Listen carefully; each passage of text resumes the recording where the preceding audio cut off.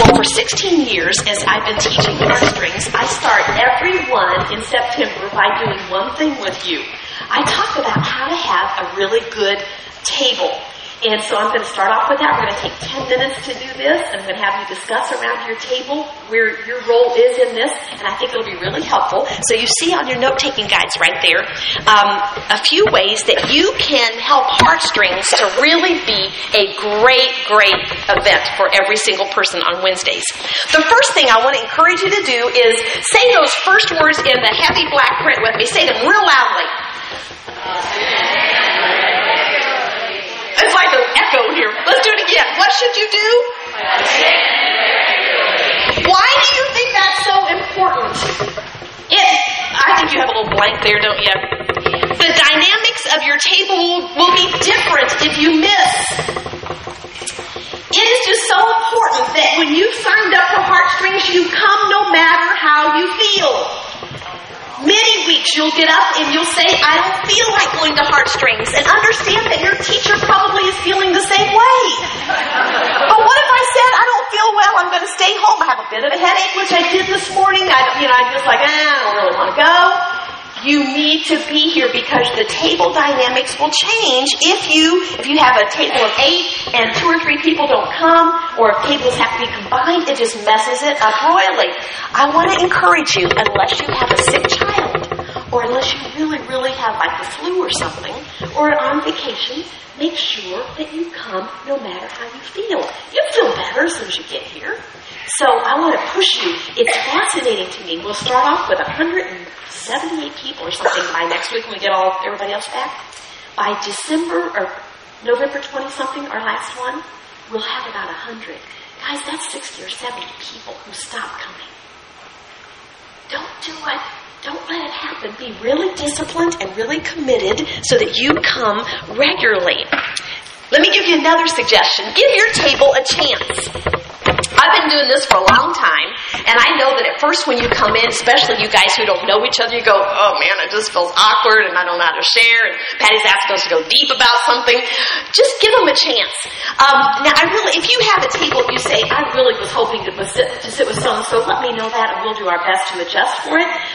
But if you're saying, I'm not exactly sure if this table's going to fit, you might want to give it a little bit of a chance and see how it goes, because you can get to know those people and get to really develop some good friends. The next thing I encourage you to do is participate. I know it's hard to do at first when you don't know each other, but you might have superficial discussions at first, but I want to encourage you to really participate. Be as open and honest and transparent as you can be, and find out how that really helps your table. So participate. How many of you are more on the introverted side? Let me see your hands. Clap for me. Some of you introverts go, man, it's just really hard to open up and talk. Just push yourself to do it, because we need your perspective. We need your insights. We need your thoughts. How many of you are extroverts? Yeah, you're the people clapping strongly. That next point is for you. Extroverts in the room, read those 2 words with me. Don't. Do it again. Do it again. And you say it, and some of you still will do it. Every year, after a couple weeks, I have somebody, 2 or 3 people come up to me and say, Patty, I don't know how to say this, and I feel bad saying it, but I just want you to know that so-and-so monopolizes the conversation. And it's just one of those extroverts who just loves to hear her voice and thinks she has all the answers. And the one thing that she does, listen, extroverts, I want you to get this. This is what you do that down, you think it's cute, you think it's good, you think it's fun, you think people want to hear, but down deep, people are saying, I wish she'd shut up. Let me tell you how you do it. Let's say you're at this table and Devin gives an answer. The extrovert jumps in and responds to Devin. And then Paula says something, and the extrovert jumps in and says something, so it's after every person, you jump in and give your opinion. Don't do it. And what you can do is learn to ask questions. Instead of jumping in after every person, just realize those introverts and quieter people, they have better things to say than we extroverts usually. We just don't usually let them. So just step back and ask a question and say, what do you think about that, Kristen? What do you think about that? Or how would you answer that? So be really, really, really careful not to monopolize the conversation. And one thing that might help is if you give somebody permission around your table to tell you when you are, because most of you won't realize that you're doing it. You think that you're doing better, and they'll still come to me and tell me how you're monopolizing the conversation. So ask somebody around your table, if this is an issue with you, ask somebody around your table to say, would you let me know if I begin talking a little bit too much and answering too often? And just really, when I get a question or somebody gets a question, then just say, you guys, what do you think about this? I'm going to shut up here. And I'm making a big deal out of it because I want your tables to be so good. I want you to just long to come every week and get to know each other. So do that, would you? Around your table, this is the first question. Which one of the above will you have the most difficulty doing? Being regular? Tell why. Being regular sounds like bowel movement or something. How many of you have a problem being regular? Participating, maybe you introverts will say, it's hard for me and you need to know that I'm an introvert and so I have a hard time just speaking out. How many of you say I'm afraid I'll be the monopolizer and so you guys have to help me? Out of all of those, which one will you have the most difficult time? Oh, giving your table a chance too.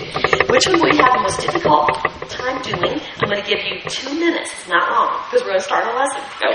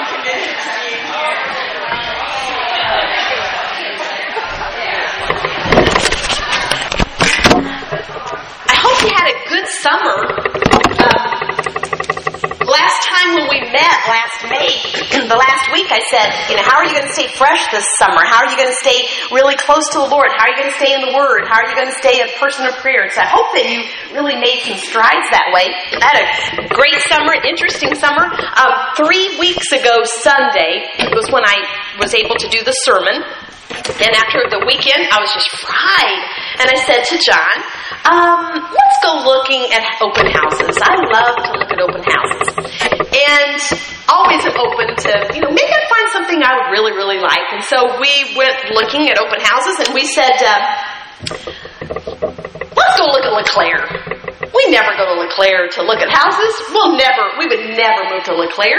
And so we went out to LeClaire and we saw a house, a condo. We live in a condo. We said, maybe we would move. Man, we'd save a lot of money if we moved here and it's a little bigger. So we went home and said, what if our house would sell? Let's find out. And our friend Candy said, just put a sign outside. Just find out. So we cleaned a few closets out and put a sign out on the next Saturday. So that was on Sunday we found it. The next Saturday we put a little sign out and had a little open house, just people driving by, and had 3 offers. And we said, I think our house will sell. It was at full price, and we said, oh my goodness, I think we might move to LeClaire. But there are a few things about that house we didn't really like. The outside, John just didn't like the outside. And we said, there's another house in that neighborhood that we'd look online and say, let's look at that. That'd be fun to look at that. So we went out and looked at that and said, this is the house we want to get. So we made an offer on that house and sold our house, and we're going to move in 2 weeks. It was just, you don't have to clap for me, it's stupid. But, I mean, that's just, the difference in temperaments. I have some friends who want to move and say, it'll take me a year before I ever get anything ready to even think about moving. And I go, 3 weeks, that's long enough. So we're moving in a couple of weeks, and so my life has been really, really, really crazy, and I think we're crazy people. I'm really glad to be back at Heartstrings. I am just so excited about what God's going to do this semester, guys, as we study different people in the Bible. We've never done this before. We've never had a time where we just looked at a specific character every week. Different character every week. I think it's going to be really, really enjoyable, learning, great discussion. Let me give you, who are new here, one explanation of why we do the way we do here at Heartstrings. Some of you have been involved in BSF, which is amazing, wonderful, fabulous. We just don't do it like BSF. We have the teacher teach for a little while, and then we have you discuss it around your tables, what we're talking about. We do that real intentionally. It's not because we don't have enough to teach. There's a part of me that would love to just get up and teach for an hour. But I don't think that's the way you'll learn the best. I think how you really learn the best is if you address the issue, maybe with the teacher, and then around the table you talk about, how are we going to do this better? Where am I not doing this better? How do I need to grow? I think that's just really a helpful way to learn. Plus, one of the primary goals of Heartstrings is to have you develop good friendships around your table. And you don't do that if we just get up and teach to you. And so it's really important for you to share around your tables. That's why we do it the way we do. And that's what we're going to do today as we study one of my favorite heroes of the Bible, Barnabas. Let's pray. Lord, I just can't wait to see what you do in our lives, even today in this next 1 hour, as we look at this hero of the faith. I pray that you would give me really lots of wisdom, lots of freedom as I teach this. Help me not to be in bondage to anybody as I teach it. I pray you'll really open up our hearts, and you'll help everybody in this room recognize where she needs to become more what you want her to be. I pray you'll help people around the tables, especially where they don't know each other really well. Help them to open up and share and be transparent. Help them, Lord, this semester, may we just be set on fire for you and for your word and for being the servants that you want us to be. We pray in your holy, precious name. Amen. Amen. The other thing that happened this morning is I couldn't find my reading contacts, so I have to wear my glasses. We're going to talk about one of my favorite characters in the Bible. You can take your Bible, and if you don't have one, there's a box on the pool table back there that has some Bibles in it that you can borrow or you keep if you need it. Take your Bible and have it ready. Turn, first of all, to Acts chapter 4, verse 36. Acts 4:36. If you're not familiar with looking up stuff in the Bible, what we say all the time is, we don't care, doesn't matter. Use your table of contents or let somebody next to you help you find it. We just want you to get better and better at looking up stuff in the Word. And so don't feel intimidated. Don't be nervous if you're the last one finding it. Everybody sitting into this room at one point was not good at looking stuff up in the Bible. Acts chapter 4, verse 36, and we're going to be introduced to Barnabas. Let me get there. In the early church, they were growing like leaps and bounds as the gospel was being taught. And in Acts chapter 4, verse 36, we find a man with a nickname. Look at it with me. Joseph, that's his name, a Levite from Cyprus, whom the apostles called Barnabas, which means what? Son of encouragement. He was so known as an encourager that his nickname was Son of Encouragement. Just think if you were so known as being an encourager to people that people called you the daughter of encouragement. If that were just your nickname. Wouldn't that be amazing if we had a whole church full of people who were just committed to being encouragers? Now, what I want you to just kind of begin talking about around your table is this. You can just take notes off to the side.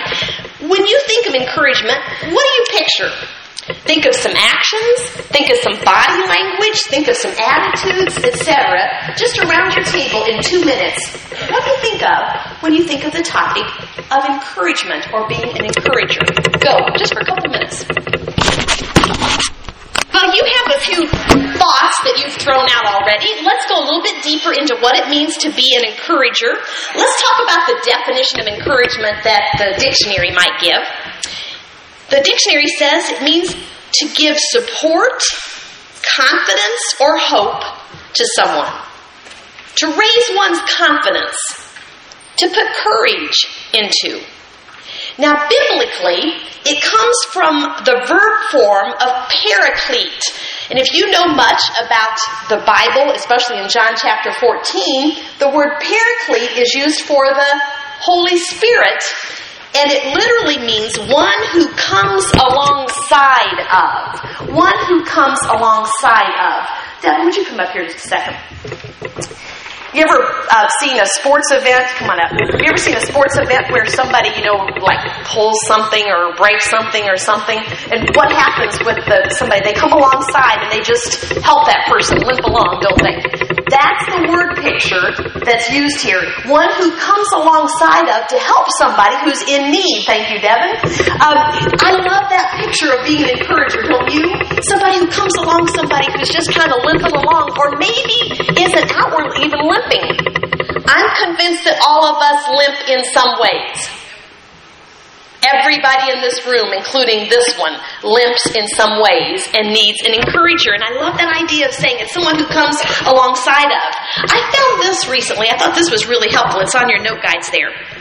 The biblical perspective is when the Bible talks about encouragement, it usually means that one is coming to someone's side in order to teach, comfort, strengthen, or push them to act in a certain way. In the Bible, you'd have some synonyms like exhort, warn, or admonish. Now, I want you to think about in your own life, because I want you to begin, again, I just want you to get to know each other. Can you think of someone in your life that you would say, that person made an amazing difference in my life because he or she was an encourager to me? I'm amazed at how much we can remember when somebody really encourages us. Our staff is talking about this concept right now, how to be better encouragers. And yesterday when we were talking about it, I said to one of the groups, I remember it was probably 4 or 5 years ago when Ben Matzavice, our Hispanic pastor, stopped me in the hallway out there in the lobby, and he gave me a compliment and encouragement that today I still picture his face, I still picture where it happened. It was that impactful in my life. Encouragement is amazing. I think back when I was a teenager, my best encourager was Mary McQuiston. Some of you have heard me talk about her a lot. She was my role model. She was my hero. She was my spiritual mother. She was my everything. And I remember Mary saying to me in high school, I was dating a guy that I, shouldn't have been dating. As much as my dad didn't let me date, but, I was like in love. And I remember Mary saying, I was talking to her about Bill, and Bill was not a Christian. And Mary said to me, Patty, I said, well, I think that he's going to get saved one of these days, Mary. I think he's going to become a Christian. And she said, Patty, I think that even if Bill Cope becomes a Christian, he's not the person for you. There's somebody who's going to be more deeply surrendered and committed than that in your life. I still remember where we were sitting. I was 18 years old. I still remember her saying it to me, the words. She was encouraging me. She was admonishing me. She was pushing me in ways that I remember sitting there going, but I really, really like him a lot. I don't want somebody else to come into my life. But, Mary's really wise, and man, I need to listen to her. 2 things in my life that I still can picture it. So around your table, let's go to people who kind of tend to talk the least at first and share who's been a really good encourager in your life. And maybe tell it in about 1 minute, okay? I'm going to give you 3 minutes, and we only have time for 3 people to share this. So somebody jump in there and tell who's been a great encourager and why. Go. Oh, my goodness, guys. I love your answers that I'm hearing around your tables. I'm touched by some of your answers because I'm hearing some of you say, nobody. And that's a powerful thing to hear some of you say that you can't remember when somebody's encouraged you. This world desperately needs more encouragers. I want to be known as an encourager, don't you? Well, let's talk about something else for a minute. Then we'll get more into Barnabas. What specific things keep you from being more an encourager? I put it on your notes. What specific things keep you from not encouraging more readily, more often, more consistently? I'm going to give you a minute and a half, and I want you just as fast as you can around your table throw out verbally answers. Why are you not a better encourager? I've answered this for myself 4 times. This is my 4th time, I think, to 5th time to work on this lessons with people. Why am I not a better encourager? Try to come up with 5 or 6 things real fast around your table. Go. What keeps you from being a better one? That's not much time, but we've got so much to cover. Let's think about 10 different reasons we're not better encouragers. I grabbed one table's answers here. I'm too judgmental. Anybody else wrote that down? Yep. I'm too self-centered. I just want people to encourage me. I don't care about encouraging other people. How many wrote that down? Something like that. Yep. How many said, I'm too busy? I think that's one of the biggest things. We are just plowing through life, getting stuff accomplished. We don't stop and think, I need to stop and encourage that person as I'm plowing through life. Negative attitudes. How many wrote something like negative attitudes? I'm just too negative and critical of people. Yeah. I'm a poor listener. Great answer. And I'm too impatient with people. Yeah. Bonnie, would you take that back there? I wrote down things like, sometimes I think they'll think I'm weird or stupid. Sometimes I think that they'll think, she's just being, I don't even know how to explain that, but sometimes I go, she'll just think that I'm being like, fake. Yeah, that's it. Fake, shallow, superficial. That's it. I wrote down, sometimes I don't think somebody needs it, especially strong people.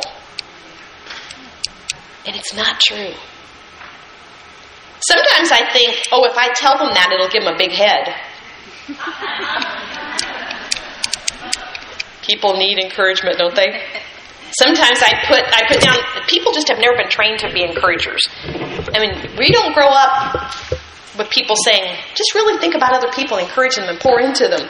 And our society is not big on being encouragers.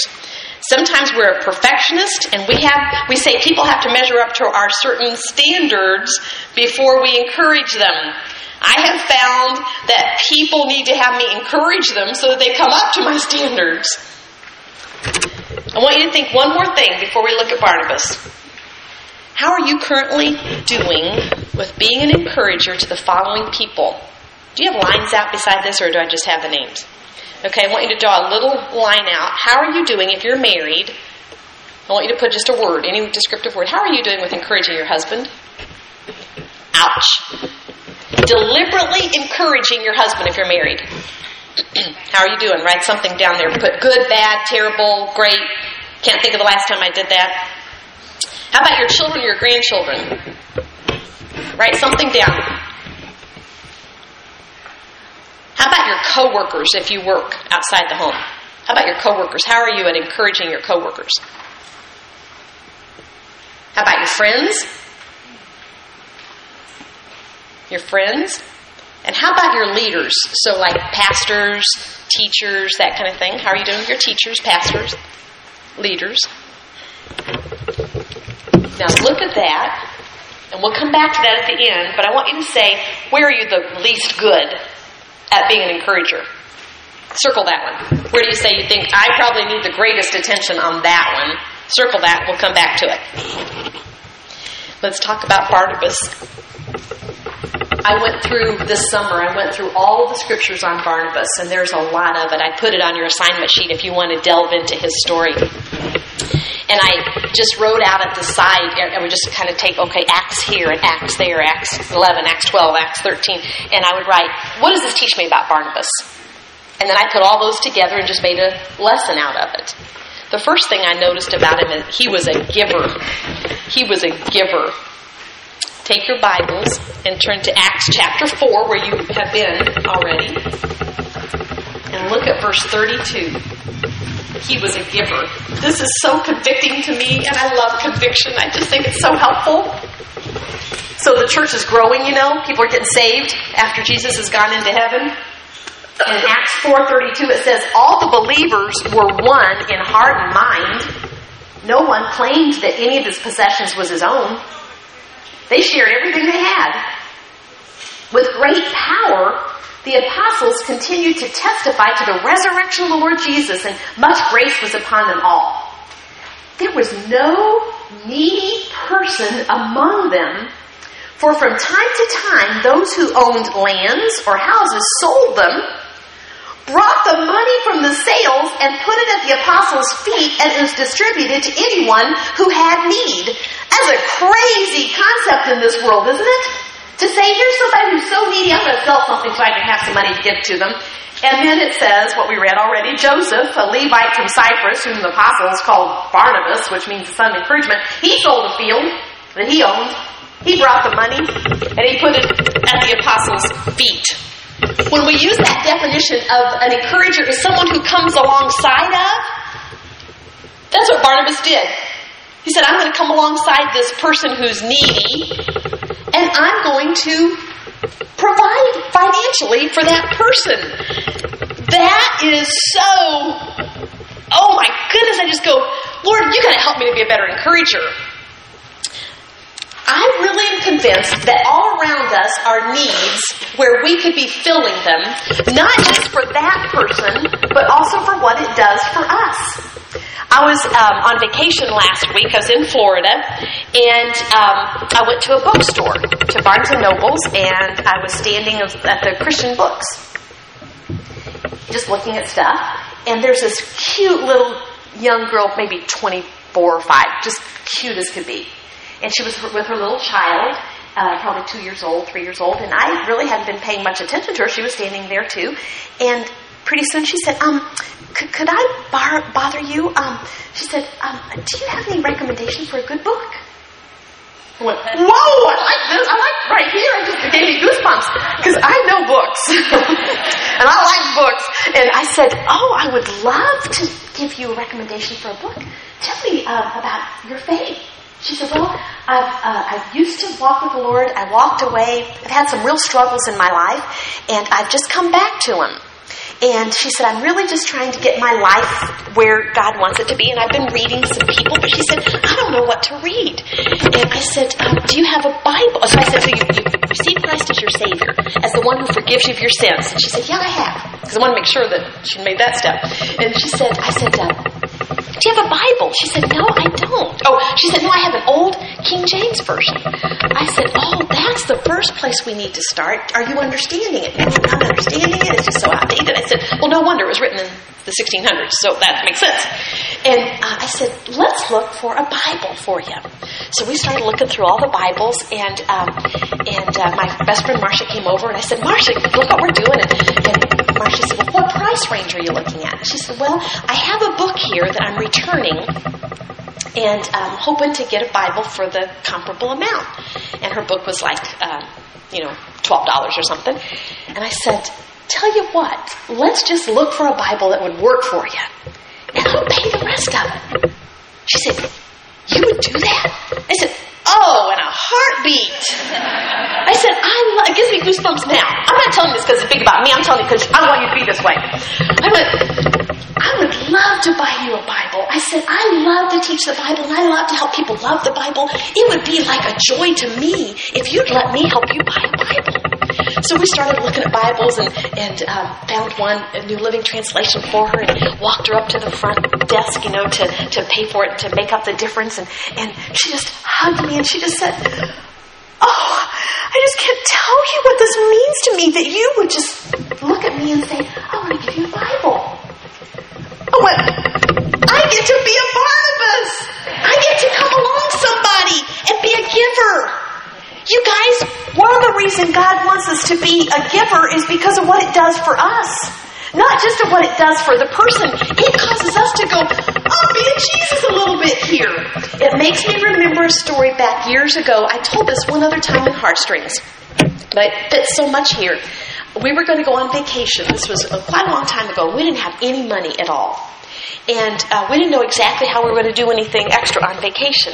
And nobody knew that. I couldn't tell that to anybody because I was too embarrassed to even admit that we were that broke.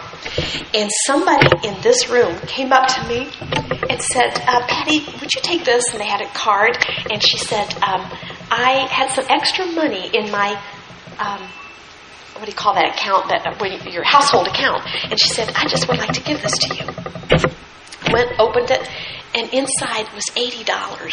Now, to you today in 2013, 80 may or may not sound like a lot, but back, I don't know how many years ago, 10 or 15 years ago, it was a lot of money.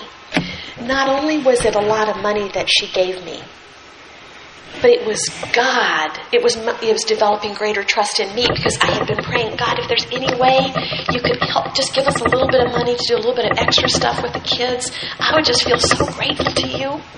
Her answer in being a giver developed greater trust in me, in God.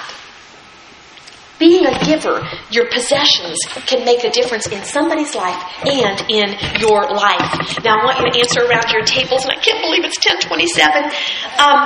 Have you ever either had anybody do that for you and it's made a difference, or have you ever? How can your possessions and your money and your resources become a source of encouragement to somebody else?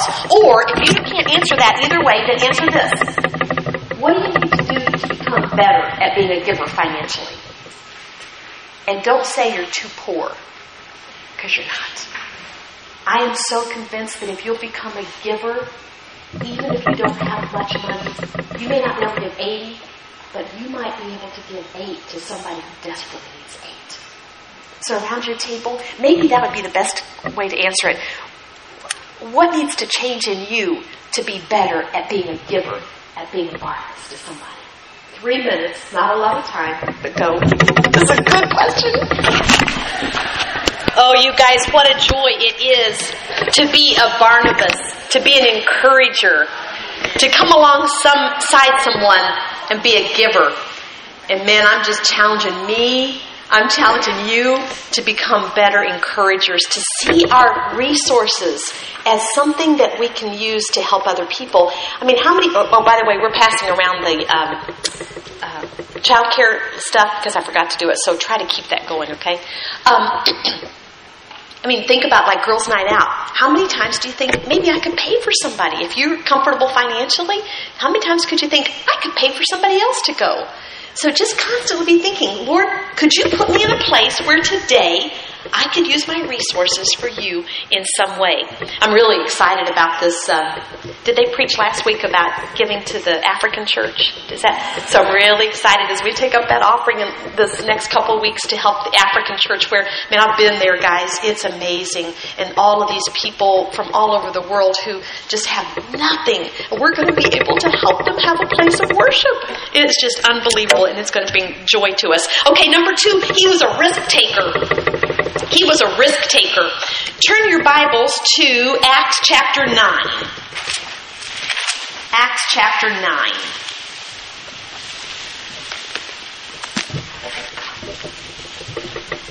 There was this guy named Saul who had gotten saved. And the trouble is, Saul had been breathing out murderous threats against the church.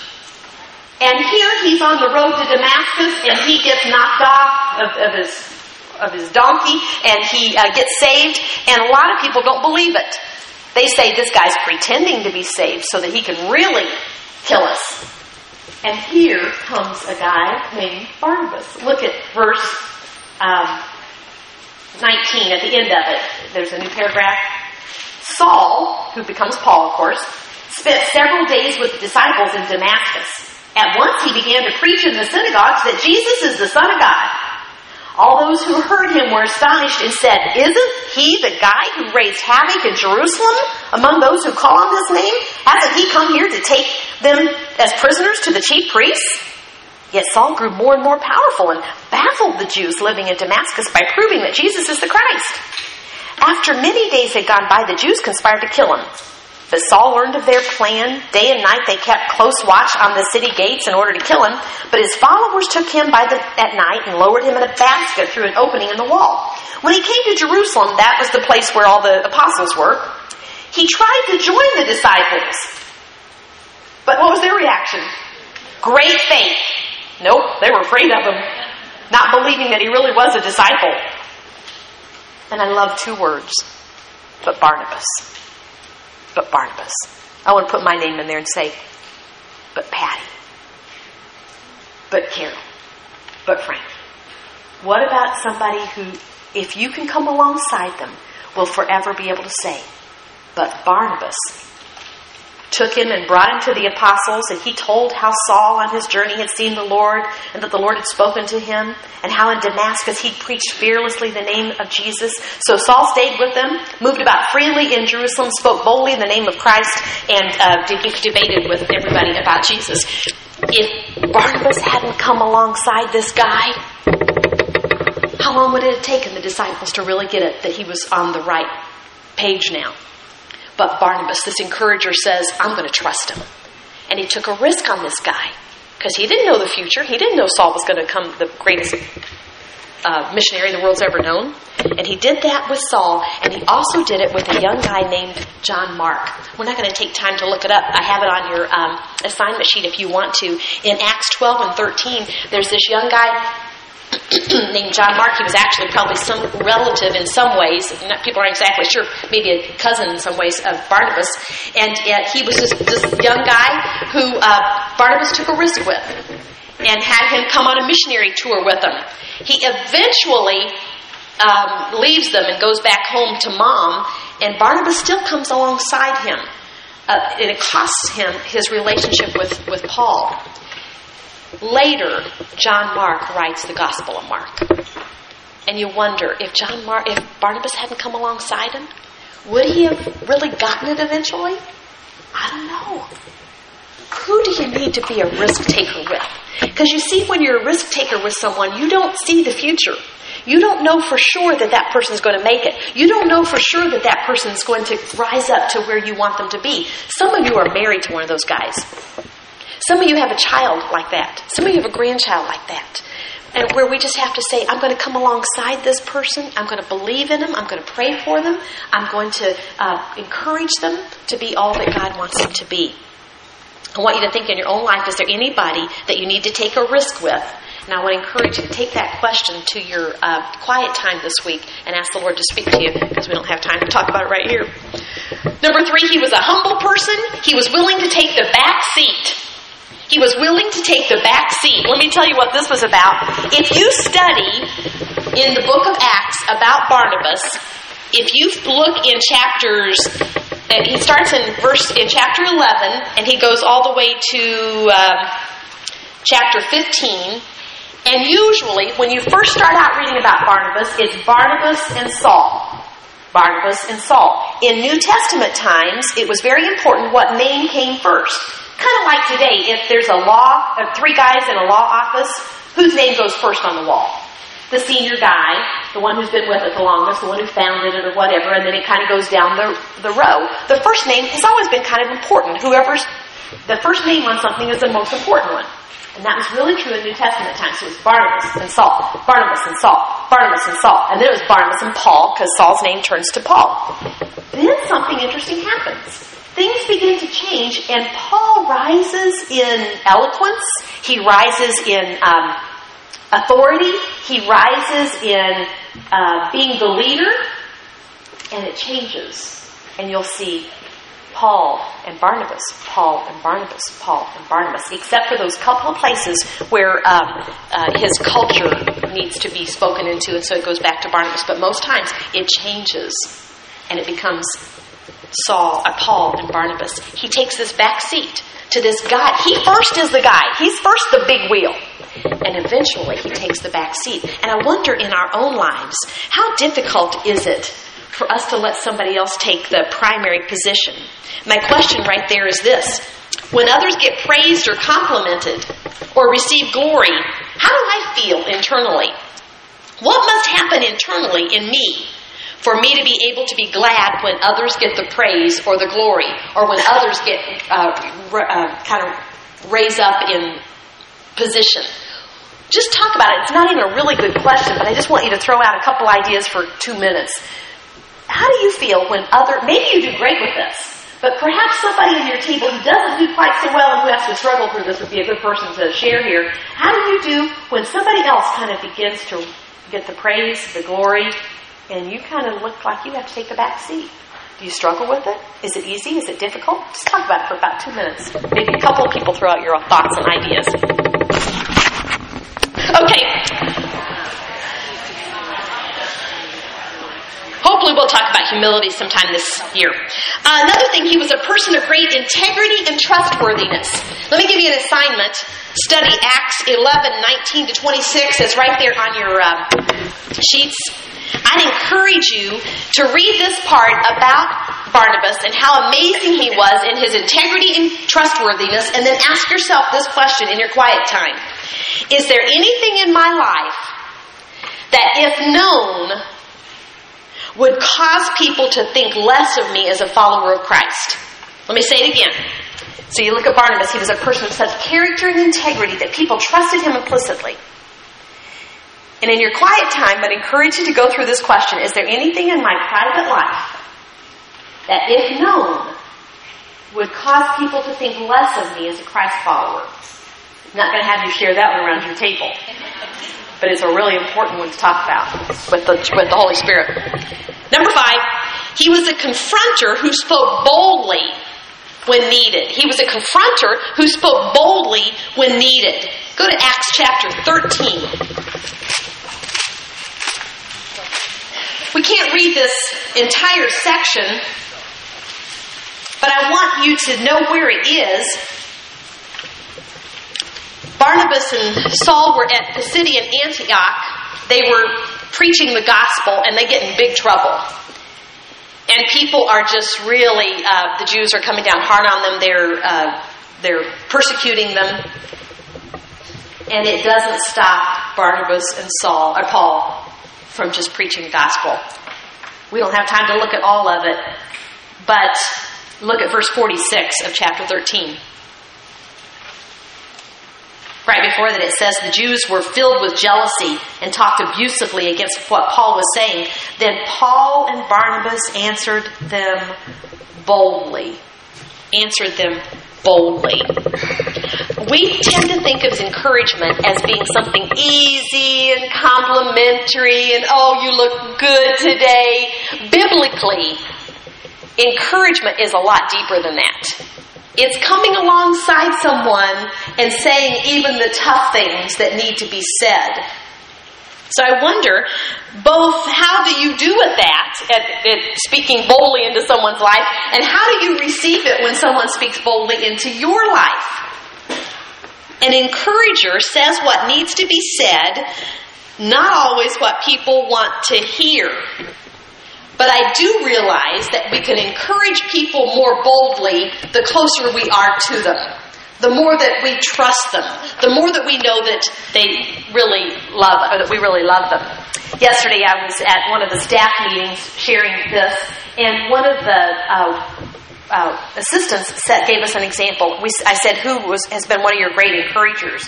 And she said, the person sitting 2 chairs down from her, she said, she is an amazing encourager to me. She said recently, she talked to me about, she said I was kind of lamenting some relationship issues with my mom.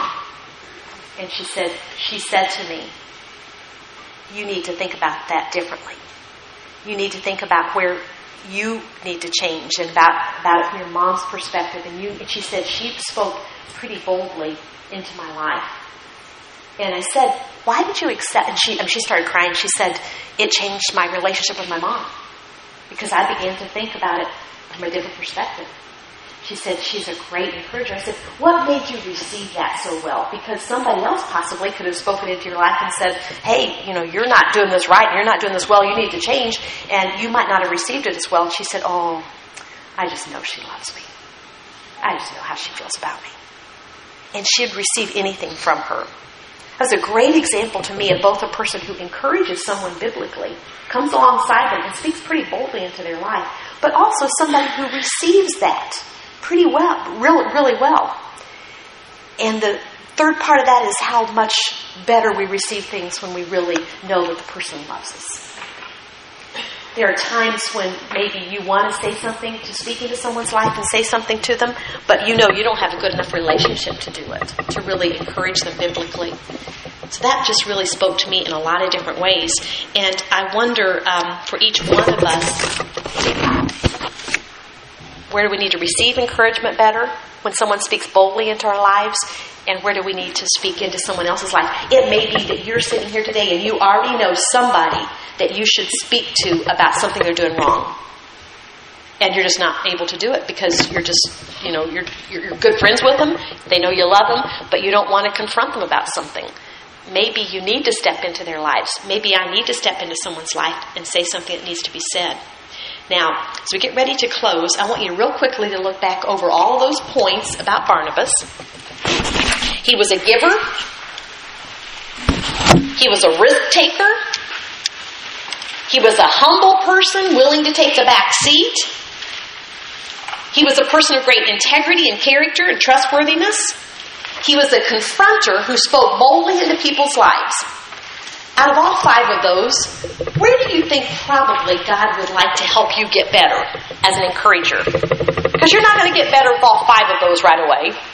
But where would you say this next week, I'm going to give the Holy Spirit opportunity to speak into my life, and this is the one thing I think He probably would most like to speak into my life about. Around your table, go around and share that. Maybe, like 20 seconds each, just sharing what your particular point is and why. Like, I want to be a much better giver. I just want to be seeing needs all the time and just help people. Because I love what happens in my heart when I do that. What would be yours in this lesson and why? Go. Now, as our last part before we leave this morning, we're going to pray.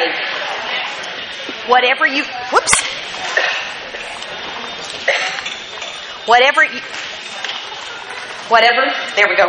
This thing gets caught on me and turned off. Whatever you just shared around your table, now I want you to just say it out loud to the Lord. How many of you get real intimidated when you pray out loud? Raise your hand.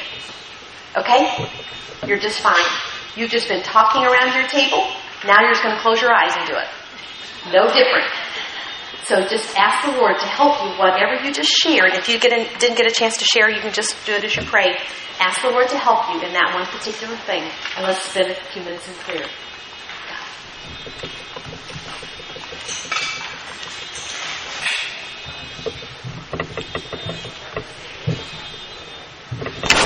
Our first heartstrings of the year. If you want to get a green heritage bag, come up and do that. Make sure your tables are accurate for who's sitting there. Oh, one other thing. I'm so glad I saw Wanda hold this up. If you're going to do child care this year, we need to have... Hey guys, let me give you one announcement I forgot. If you're going to do child care this year, we need to have you fill out one of these background release forms. It just helps us to know that you are not a convicted felon, and that's important for us to know. Fill that out and put it in this big envelope. If you don't have time to do it today, do it next week, okay? Or take it home, but make sure we get it. Have a great week, everybody.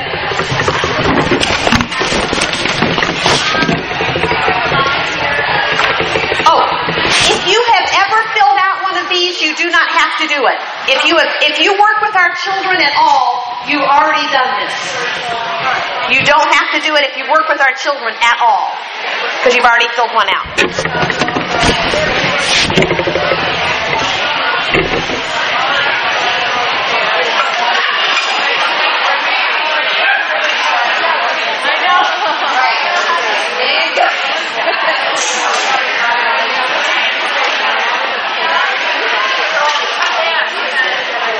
Would you make sure that your tables are all cleaned off, too?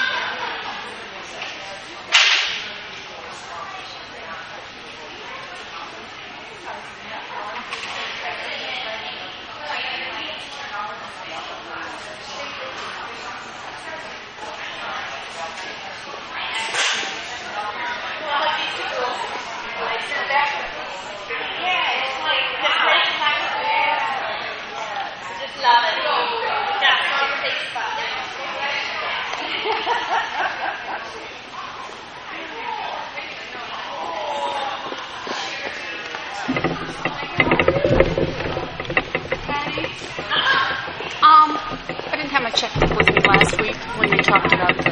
Oh, we're doing it again this week. The African church, but I'm not going to be here. Oh, okay.